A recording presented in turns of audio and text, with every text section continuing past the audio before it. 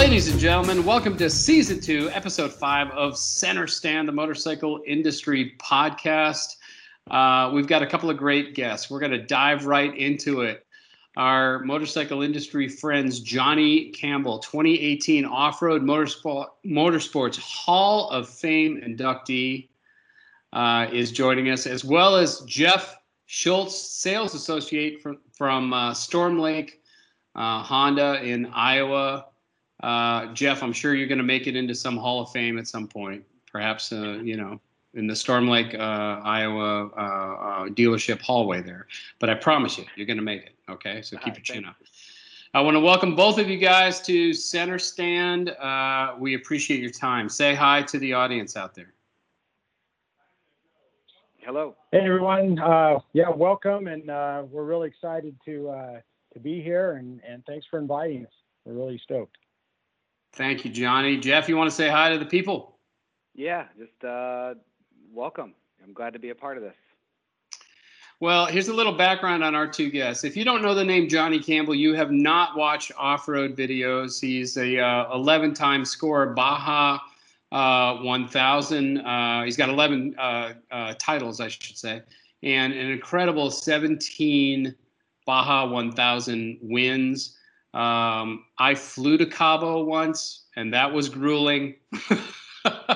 But Johnny raced all the way down the 1,000 odd miles into that, and I want to thank him for his time. So he's one of the top development riders and has had a huge role with Honda motorcycles off-road products, including XR600, 650s, the CRF 450X, and the new RX, and of course the Rally Machine.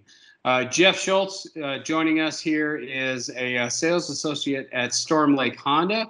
It's a small town dealership. However, it's amongst the top 50 Honda dealers nationally and one of the highest volume dealers in the Midwest. So that don't dismiss ability here because of the scale of the town. It might not be Los Angeles, but we're talking about some significant impact on a community.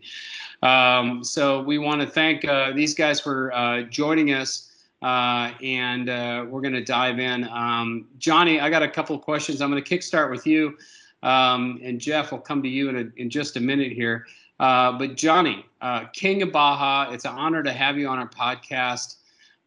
You've got so many titles and 17 wins. For our listeners, can you give us a little bit of background on the racing aspect of your history and shed a little bit of light into that integration into American Honda these days? Wow, sure.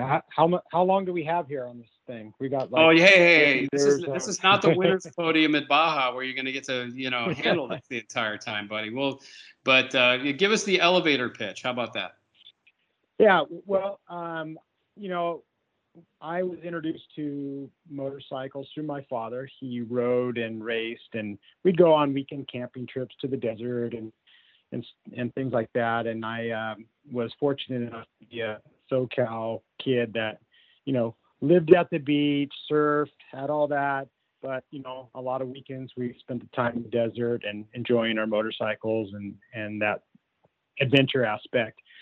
And so I started racing around the age of 13, and I was riding like Grand Prix. In the West Coast, a Grand Prix is considered a race that has like a motocross track with some off-road racing or some off-road areas, some pavement. So I grew up riding these in a club called SRA, Southland Racing, and, grew to, I was about my late teens, and I was introduced to Baja, and I went down pre-running with a guy named Craig Adams, who became my uncle, because I was obviously going with Denise, and he took me pre-running, and I was 17 years old and just fell in love with Baja in the desert and that incredible journey and the long history that the Baja 1000 has. And so I was really fortunate to make the right steps and kind of be in the right place for, to be noticed and have results that were good enough to get noticed at the early age of 21. And, so I was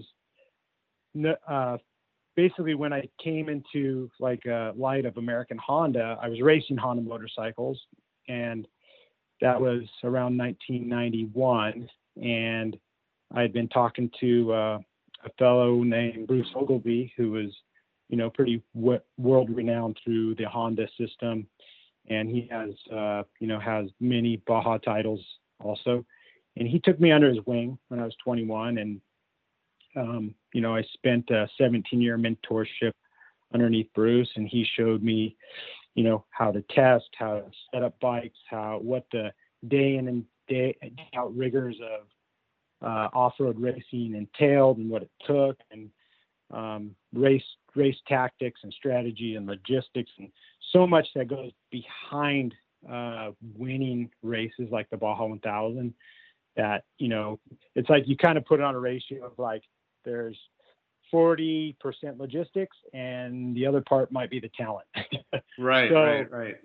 But he taught me everything I knew about how to win races, and it was an incredible journey. Bruce unfortunately passed back in 2009.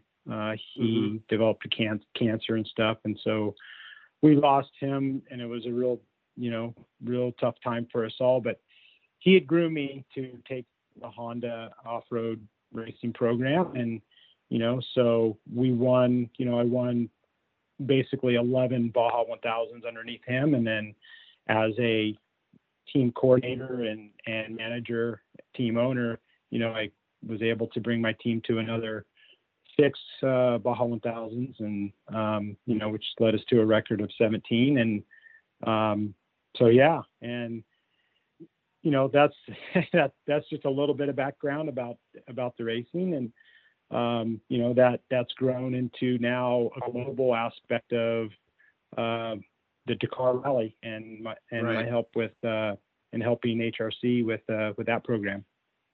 Well, I'm going to pry you for some information, on product stuff that you have clipboards full of awesome stuff. I know that. And of course, you're not going to tell me anything because you work for Honda and you want to keep that job.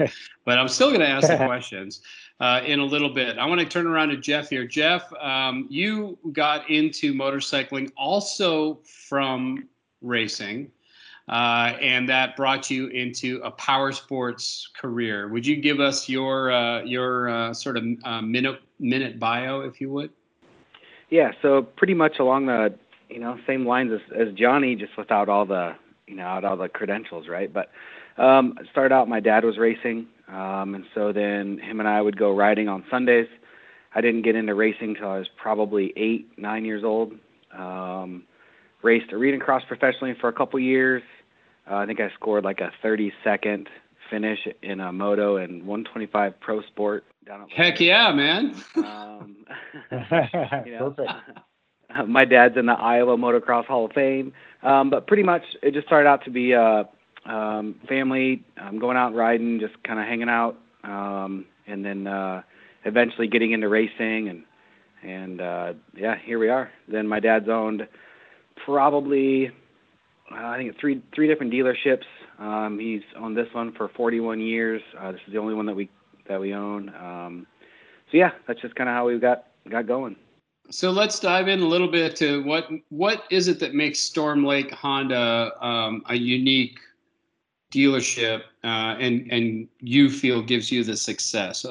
Keeping in mind that the bulk of our audience are motorcycle dealers and people who are more on the industry side, not necessarily consumers. So peel the onion a little bit for us and talk to us about what makes Storm Lake Honda in Iowa so unique. We're in a town of 12,000 people, so everybody has to drive pretty much we're a 90-mile radius to come to us. It's a family-run dealership. He has done sales for forever. I was pretty much born here, setting up motorcycles, counting parts, working on the parts department, into sales, and then he he became a service manager for a little while. So I mean, basically, it's family run. Where a handshake and hey, I'll take that. I'll be there on Wednesday still means something. We run every deal as if we were the ones on the other side. It's not about making money at the end of the day. So if reading between the lines, you guys are still very much embracing that traditional sense of mom and pop dealership, literally, where it's you are a hub of activity for that local area, not necessarily leaning in on a larger dealer group network to give you the answers for what you need. You got to deal with it yourself. Is that right?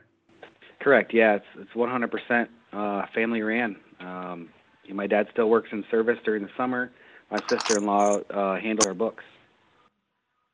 Yeah, that's pretty amazing, Johnny. 30 odd years in the motorcycle business, and certainly having to deal with dealers and doing that work, and then working directly with the OEM side of these things. We're in a era now where we've got sort of power sports groups that are starting to buy up volumes of dealers and different franchises and things like that. Can you speak to your perspective of how you've seen things change in these last 3 decades? Yeah, it's been there's a lot of change in the last few decades here, and you've seen some areas where it's been a real struggle for the mom and pop dealerships and stuff, and then all the big dealerships and stuff have been able to kind of hang on and curtail and keep going, and so I've seen those dealerships kind of grow and not really shrink, but I think some of it's been a tough road for the smaller ones, and it sounds like Jeff's family has a lot of experience with that, and on that side, me coming from the race and OE side, I don't have as much experience at the dealership side, but I've definitely seen some huge growth in some of the bigger places, out here, and but I've also sadly seen some of them dry up. Mm-hmm. Mm-hmm. I think that it's pretty interesting when you think of some of. We'll get outside of motorcycling for a minute, and we'll think about some other like consumer goods areas. But I remember when I was a kid, I used to go into True Value Hardware in Glencoe, Illinois, where I lived at the time, and they had a fishing section because we were right on Lake Michigan there. And so, here's a hardware store that had a fishing section, and now I'm pretty sure there's a Cabela's within, some reasonable distance, and that little hardware store wouldn't be able to handle that sort of thing. But it's given a lot of changes for consumer options, right? So consumers have different ways to purchase now. And Jeff, can you speak to you certainly have seen the growth of these larger power sports networks. You guys managed to hold on, and have a significant impact within your community, but still register as an important dealership within the Honda network. Can you speak a little bit to how you guys fit in these changing times, if you will? I mean, we're in the Midwest, so it's not near as fast paced as West or East. I don't know. I don't know. I mean, we just haven't really changed much. I don't know. I guess our reputation goes a long ways. Where again, it just falls back on a handshake and tell me you'll be here, and that's really all it takes. It's interesting you bringing that stuff up. Is that as I now live in Central Texas, and there's a number of larger dealerships in the area here, and there is sort of a mix of that thing where it's a little bit you feel like you're a little bit on the outside compared to a mom and pop, but there's the advantages of those larger dealerships. Can you speak a little bit to what you think that smaller dealership experience, how perhaps that's something that can be translated into other dealers who are in larger markets? I mean, what is it that sort of gets lost in translation as we increase the size of dealerships? Well, I mean, you guys, everybody shops for a car, right? So you go to a car dealership, and yeah, it's nice to be able to test drive all the brands, but I don't have 7 hours to sit at a dealership and try to buy a car. A customer walks into our store, I greet them, we figure out what works for them. If they need financing, I go from greet to sign the paperwork to loading it up and doing the walk around and explanation, and then I help them load it. And I follow it from the minute they walk in the door. I'm with that person as far as accessories through. Where you go into a larger market and a larger dealer group, you walk in, you have a greeter, they tell you where to go, you have a salesperson then that sells you something, then they have to go to a business manager to deal with it, and then they have to go to an office or to finance. If they need to finance, then they go to somewhere else to sign the paperwork, and then they deal with somebody else that loads them and goes over it with them. So I just think so you're speaking largely to that sense of relationship, a personal relationship with each customer you have. That's the broad thing you're saying. Yeah. Is that right? Exactly. By the end of the day, I know what they're going to do with their dirt bike. That Johnny and Susie back home are just going to be pumped on their birthday, and their friends who just bought one last week, I know them. So yeah, it's a relationship, and we're with them every step of the way. That's interesting.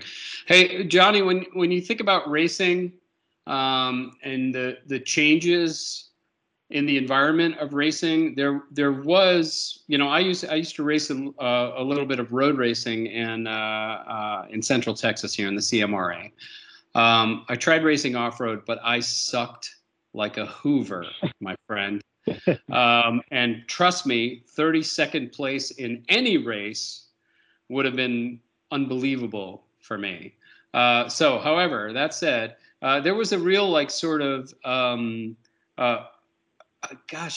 like that small club aspect. Like you really felt like you were part of this extended family when you were in sort of club road racing. Is that carrying through currently? Is there still that? I know there's always a sense of community within a paddock. Any given paddock, you see the same people, you create that unity. But in the 3 decades of racing, what have been the challenges of like sort of bringing new people in as racing has gotten more and more sophisticated in the last few decades? Well, the one thing that I'm really good at and what I've grown up in is club racing and grassroots racing, because off-road racing is very unique because it's really an enthusiast sport. So like, yes, we have pro classes in the events and these national events and regional events, but the basis of the racing is amateurs and grassroots and so with like clubs putting on the event still and stuff that, they're not making money doing it. They're there because they're enthusiasts and they're taking their time and putting on the events, mostly in the West, that's how it is. And then the East Coast, off-road races like GNCC, of course it's professionally ran, but Racer also, they keep it grassroots because it's for the amateur, also they bring in a professional flavor by the factories, being there and the OEs being there supporting, top level riders and stuff. So what the important aspect is of my position is that you can come at any event that I'm at, anyone can come up and ask Johnny Campbell questions and, hey, how do I make my CRF work better? What do you guys do in your bike? Here's my daughter Susie, and she has a 110 and this, and hey, I got a CRF 250R. How do I make it handle better? So that's the one thing that my position with Honda is very valuable, because I'm in the battle, on the ground at these amateur meets, that, I'm able to utilize my knowledge of developing motorcycles and all the racing and setup and stuff, and, talk to those customers and be that connection for American Honda and dealerships and stuff out there. So, as far as the changes that have occurred, the single biggest change that's happened is the way the media is, and the way, social media has changed our lives and our game, and on a professional level of, what we have to do. When I was racing, it was like, your job is to win. I was brought up, your job is to win. You don't have to be the advertising guy. You don't have to be, the marketing guy or anything. That was somebody else's department or job. But nowadays, what's really changed is, for the sponsors and for that, you have to go and you have to make your social posts, and you got to talk about this product, that product. It's, for me, it's coming from the old school, it's a very big distraction on a professional level, because you're a safety issue of getting these athletes to focus on what they're out there to do, and they're risking it, but they're concerned about, oh, I better get this photo up for this sponsor or whatever, so right. all that distraction is changing our world and our atmosphere. And, it's unfortunate that it is that distraction. Like, it breaks my heart when, it's like, well, does winning matter? Does staying safe matter? Yeah, but we got to promote these products in order to do what we love to do. So that's the biggest change that's happening. I see that, and being a PR guy in my past with competition brands like Aprilia, and with heritage brands like in Indian, and challenger brands like Victory, that sort of thing. That ability, when a racer has that ability to focus in on racecraft, when that's important, but understand that he himself or she herself is that brand connected to these other brands that are supporting that racer, then the better you are at seeing a big picture, that can give you a huge advantage these days. Is that right? It can, for a career path, yes. Yeah. And so it's become very important on many levels. But like I said, me coming from the old school, it's a tough pill to swallow, of like, getting these kids to like focus on their what I think is important. So right. Well, hey, that's a big change. You and I could probably wear out a couple of chalkboards with some old school stuff, right? I think. Sure.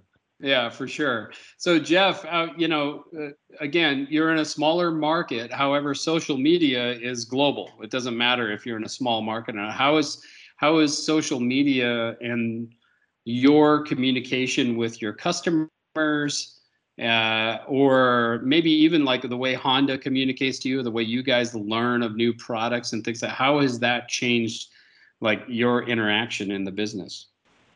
It's been a total game changer. Media, we can, I think the last time I looked, we have just over 18,000 likes.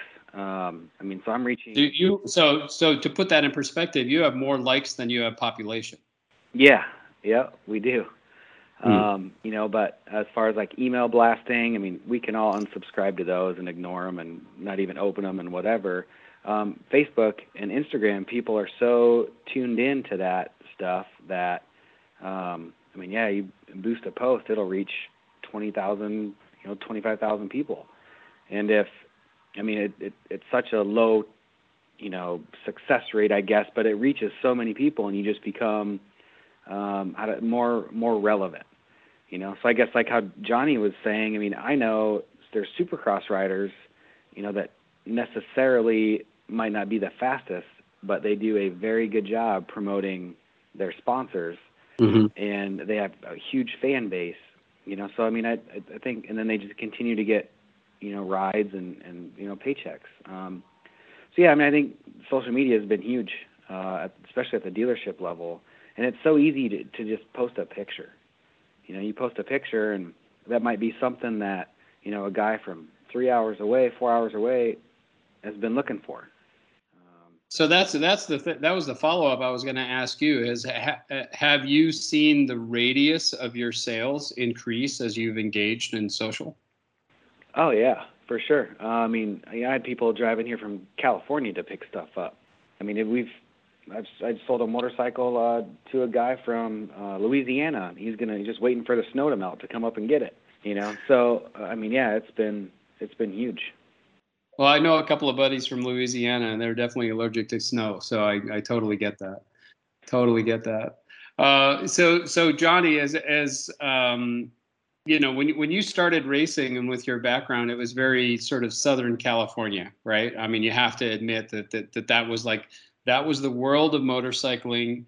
Riding Baja is not something that somebody from Poughkeepsie, New York, can really, connect with or relate to. However, now as there's been like global reach and global influence, have you seen racing off road, particularly in like the sort of the desert Southwest? Have you seen that draw people from outside of just the typical region you've lived in?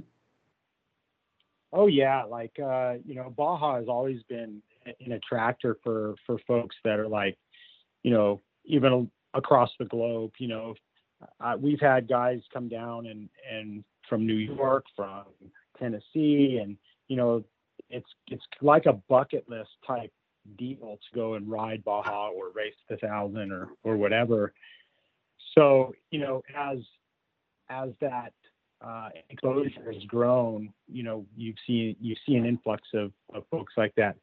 The 1,000, of course, has always been Baja 1,000's always been an attractor for globally because it's the longest off-road race in the world, continuous. Mm-hmm. If you take like the Dakar Rally, of course, the Dakar Rally is longer, but it's a staged event.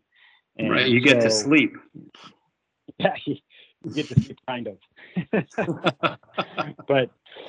but yeah, so and also California, Southern California always had that allure from the motocross scene and the coolness and all that factor and stuff. But now that I've, personally, I've seen racing on all over the country and all over the world that, man, there's a lot of other cool things out there than just racing here. Right. So I want to get into that with you because of your relationship with Honda and understanding how, in particular, Japanese OEMs might think. What can OEMs and their respective dealers do to break down barriers of racing? Because to me, as a if I were to imagine myself as a teenager right now, it seems like a daunting task, to jump a triple and to and to be immediately fast out there and that sort of. So what is it that that brands can do to increase the attractiveness of racing in the modern market? Well, that is a very good question, especially this day and age of what we're seeing in the power sports industry, and just from this last year of craziness and stuff going on in our world, is that we've if you just look at today and now, we've had a huge influx of sales and people that have never thought about buying motorcycles or riding motors. They're buying and riding, going out to the local riding area, and tons of side by sides and dirt bikes, and I've never, we've all never seen this before, and so the biggest thing that I think could, maybe not as an attraction, but what we're going to see, because there's a lot of new riders and stuff right now, is that we need to have some sort of education. I think education on your environment as far as riding, say in a local riding area or the desert, or for that, and also just skills and safety, because we've gotten such an influx of newbies that they don't know. They just go, well, we can't go play baseball, so we're going to go buy Johnny a new dirt bike, and we're all going to get dirt bikes, and we're going to go camping and riding or whatever. And then somebody ends up breaking their leg and then, and having a problem. It's just because they don't know. They haven't been brought up in a motorcycle family or anything like that. So I think there's a big need right now, starting now, is education and riding classes and stuff like that. Could be really important, and to keep those people involved and keep them in the sport and make it fun and make it, keep it safer and stuff, and educating people on safety gear and, how to ride the motorcycle properly, how to maintain it properly. And so I think that's all really important right now at this day and age, because there is a lot of new folks in the industry now. So Johnny, you're articulating something that has come up in past Center Stand episodes, and that is we cannot look a gift horse in the mouth. We had a big bump in new ridership because of pandemic reasons. That sold through a ton of 2019 product, a ton of 2020 product, took a lot of people by surprise, and a lot of dealerships have reaped the benefits of that. Probably, riding clubs, certainly the aftermarket has, but as those motorcycles become a year old and maybe they need more maintenance, and maybe it's not as fresh an experience, and maybe, to your point, baseball camp opens up and there starts to be these other things that you can go do, these somewhat familiar things from 1+ years ago that you used to do. Jeff, to that point, what is it that you guys are doing in your local neighborhood, in your community, to sort of maintain the interest of those new riders who have come in through your dealership? You just got to create excitement, really. So what's really changed, I guess, we were shut down in Iowa for a little while. Our governor is a lot more lax than others. But last year, there's a racetrack, an owner, Tony Wink, that I'm very good friends with, and he partnered up with Justin Brayton, who's a good friend of mine and a professional Supercross rider. But they partnered up for the Justin Brayton Shootout, and this race normally is the biggest in Iowa at 250 riders. But what they have is practice Thursday, Friday, and then a little bit Saturday, and then a race on Sunday, right? You got to figure it out to keep everybody there. But you see half of the attendance go away when it comes race day. There's a lot more, this year they had 650 some entries on race day, which is just mind-blowing. But so yeah, the whole idea is to keep people involved, but you got to keep the quarter shiny, you know what I mean? Like the shine wears off, there's other stuff to do, but you just got to create ride days, which we haven't been able to do last year, but we intend on doing some stuff this year, partnering up with some tracks, and we do track site support ourselves. So I'll go to the races, or we'll have a representative go to the races, and on a local level, kind of be there and just help out the Honda riders. Yeah, so that's an interesting point of. Now we'll get into bigger cultural issue here of participation trophy versus winning. So Johnny, I may have just thrown a match onto the gasoline here, but that there is our old school sensibilities is first, second, third place is definitely there's a reason there's a podium, right? But we know in our hearts, when we race at a club level or any level, that you have respect for anybody who's putting on the gear to go ride or to compete. And they take the same green flag. They may take a different checkered flag than you, but they take the same green flag that you do. And the fact that they lined up to go do that is a big step. So where is that balance of like sort of the community of racers versus celebrating, the top 5% who make the top of the grid? Oh, I think that, just speaking of my own character and stuff, is that, and what I've seen through many kids, even my son, is that, you get those handlebars between your hands and you fall in love with the passion. And the passion could, some people have a competitive spirit, and so they want to continue and they want to chase the dream. It's like when I was a kid, I wanted to be a racer, and and so that was my passion. Dirt bikes are my passion and my dream. And so, I had that and I developed that.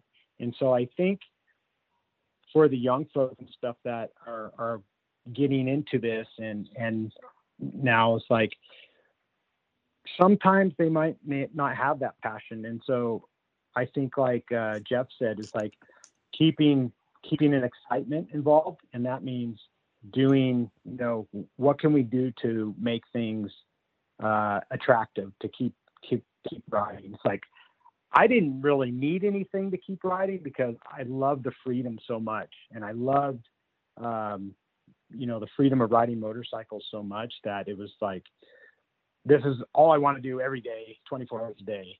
And I'm sure you guys can attest to that. And, but I think what's important is here is, having opportunities to go ride and showing, the kids the racing and the competition and educating them and keeping it fun is really important. And the racers that are going to want to go racing, they're going to fight for it. That's in the person, and that could be a dream. The ones that want to just race and compete and just do it, and they don't care if they win or whatever, that's a different mindset. So I think we're going to, of course, everybody's different and what their goals are with it, but I think keeping stuff fun and entertaining and having some new things once in a while, it's going to help to keep those customers, coming back and those guys and the enthusiast riding and stuff. So it's a challenge for us all, for sure. And I know that's one of the topics here. So yeah, I mean, that's a main thing. Is I would say that, Johnny, I'm never going to have the perspective of the top of a podium, looking out, holding the biggest trophy that there is, right? No, that's not my skill set, not my world. But when I was road racing in Central Texas, we were doing some endurance racing, and every now and then we might get like a third place, fourth, fifth. But generally speaking, we were sitting down there in our overall at the end of a 4, 6, or 8 hour road race, we would be like a 10th. But we knew the team who was at 11th, and we knew the team who was at 9th, and we knew the guys who were like in our world. And that community is what brought us back.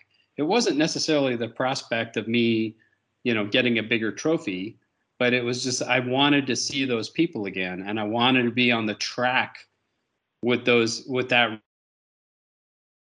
10th consistently with these other guys. Then I'm probably turning the same lap times, and I'm probably going to be seeing that guy, a pretty fair amount out on the track. Right. And I would, when I was racing Central Texas, we would have, Ben Spies and Nicky Hayden, God rest his soul.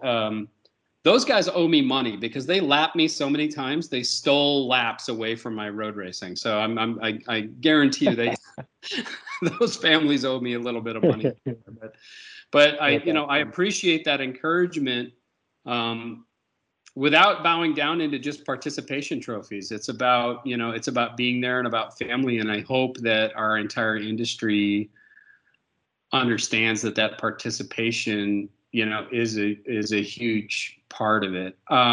Johnny, I want to wrap up your section here. I want to talk a little bit about some Honda products. Now, I am in the market for what will probably be my last, hardcore dirt bike. I'll call it that, as opposed to a softer dual sport bike or an adventure bike. I've got those things, but that last like sort of single track motorcycle. And as I look at Honda products, it's particularly in the 450 class, there's a lot of dissecting, the category. There used to be like one 450 and you would modify it to do the thing you wanted to do. Now coming from the factory are a lot of different options. Is that being informed from the consumer base, or is that the OEMs telling consumers this is what you want?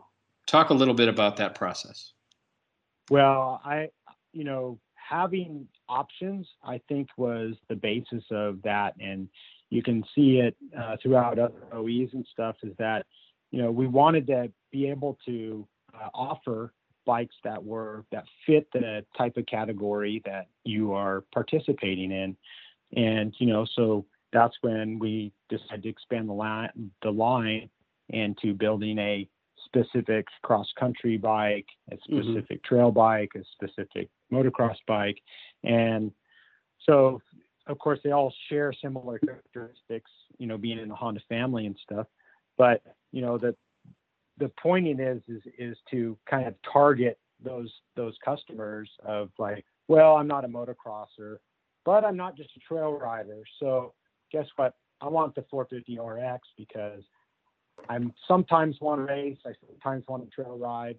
I may want to go to a track, but I can go to the desert too and ride trails, So we're trying to bridge the gap of, just having a hardcore trail bike, a hardcore motocross bike. And so that's how the line started expanding, was to try to, have categories for multiple uses. So Jeff is where the rubber meets the berm, so to speak. Jeff, is that working for you? Having those multiple choices on the showroom floor and having, consumers deciding that they're this type of rider versus that type? Yeah, it's been huge. You get more bang for your buck, right? So Johnny said the RX, but around here, the RL. So you can get on it, you can ride it, 60 miles to the largest off-road park in Iowa. You can trail ride. There's motocross tracks there you can ride, and then fill up with gas and come home. So, the sport has gotten so expensive that there's value now in buying a more versatile motorcycle, one that you can ride road or in the desert or on the track, instead of just a motocross specific bike, because technology has gotten so crazy that these bikes are so good that they really don't work if you're in one discipline and then you're going to go try it in another one. So then when they broaden the range of the motorcycles, it's been a huge deal. Well, that's definitely interesting, guys. We, I know that I built up, it was a 2005 KTM EXC, and I turned it into, that was an off-road only bike. And, in Texas, you can turn it into a dual sport bike, and it got built up into various things. At one point, it was a supermoto bike. Now it's a 525 dual sport, hardcore bike and stuff like that. And now, as I'm looking at the market to buy my next thing, I'm realizing that I can buy it and I don't have to spend 3 weeks tweaking it into the thing I want it to be. It's literally going to be the thing I want to be, right off the showroom floor, and I can go riding. I can buy it on Thursday and go riding on Saturday. So kudos certainly to the Honda team for blowing out their selection of the 450X. Johnny, I will tell you selfishly, I am looking forward to the 450 Dakar version with the straight up tower and all that stuff. All right. So put that data point in there, tell all Colin and all the boys back at home that they got an extra sale in Texas if they pull that one off. Right. I'm sure you're tired of hearing that. yep, you're not the only one, is what I was going to say. Yeah. Yeah. Oh yeah, totally. I was like, man, do I have to buy the 250 that's got the Dakar fairing and marry it to the 450 L? Do I have to do that, or is Honda finally going to do that for me? So I'm holding on for a little while, but I'm turning grayer at the same time, man. So y'all got to step up this program a little bit. So at the end of the program, we like to ask all of our participants in Center Stand the same question, and that is like that golden opportunity to talk to all people at the OEM level and maybe at the dealer and aftermarket level. And if you were to just have their ear for just 2 or 3 sentences, what is it that you would want to say to them? And Jeff, I'm going to put you on the spot first. From your perspective, what is it that you would want to say to the entire motorcycle world at one time? I think the biggest thing is just to remember that, we sell fun, and it's supposed to be fun first. That's the biggest thing. It's supposed to be fun, and you talk about going to the races, and it didn't really matter how you finished, or it was great to do well, but you wanted to see your friends on the weekends, and I mean that was fun. So I just just remember that it's supposed to be fun. Excellent. Johnny, back that up. Wow, that's a tall task, but I always have to go back to On Any Sunday, and just that exciting time of when motorcycles, dirt bikes emerged on the scene and really became something that people wanted to go do in that adventure. And that joy, I just have to call it joy, that joy for adventure and freedom and being able to ride your motorcycle. I mean, I just want everybody to think about that and keep that in their minds whatever they're doing within the power sports industry, because that's what it's all about. It's all about seeking that enjoyment, that freedom to be able to go ride your motorcycle, an adventure, and it's the best thing in the world to me. So I just encourage everybody to keep that type of mindset within our industry, because that's what it's all about, having a good time. Very well said, Johnny and Jeff. Both of you guys get it. We need more and more of our dealers and those of us involved in the motorcycle industry to remember that this is fun. Remember the amount of inspiration that can happen. You might start to get a little bit jaded walking into your dealership and seeing all those, headlights and handlebars or those high fenders and just kind of get used to that. But remember what it's like to walk into a motorcycle dealership for the first time and see an entire world of opportunity in front of you is huge. So I want to thank both of our guests today. Johnny Campbell, Off-Road Motorsports Hall of Famer, Baja champion. Johnny learned how to count trophies apparently by just counting. That's, all the different trophies that he got over this time. And Jeff Schultz, who's with Storm Lake Honda in Iowa. And Jeff, from your story, I'm going to guess that you learned how to count on inventory day when everything in the dealership had to be counted, right? So I've had to do a little bit of that myself. I appreciate both of you guys sharing your thoughts in the world of motorcycling on Center Stand today. For those of you following Center Stand, make sure you follow us on LinkedIn. We got sneak peeks to upcoming episodes, and we're going to keep bringing news and ideas in tactical ways in season 2. We want you guys to go home or listen in and leave with an idea of what you can do to change things at your dealership or with your brand to have more success. We really want to hear from you. So if you have any topics you would like us to specifically address on Center Stand, reach out to us directly at imspr@informa.com. I will spell that for you. It's letters IMSPR at informa.com. And we've got a free e-newsletter that's coming to a inbox near you. It features articles that dive into our discussed topics every week, every couple weeks. We're not going to flood your inbox, but trust us, when you get a note from us, it's going to have some relevance for you. You can sign up for that at continuetheride.com. Once again, Jeff and Johnny, thank you very much for joining us. We appreciate your time. We appreciate your enthusiasm. And someday I hope to meet both of you guys in person on some dusty track, preferably out in Baja. So Johnny, try not to roost me too bad, okay? Yeah, right on. Great to be here. Thank you very much for the opportunity. Yeah, thank you. I appreciate the opportunity. All right, everybody. We'll see you down the road. Thanks for listening to Center Stand.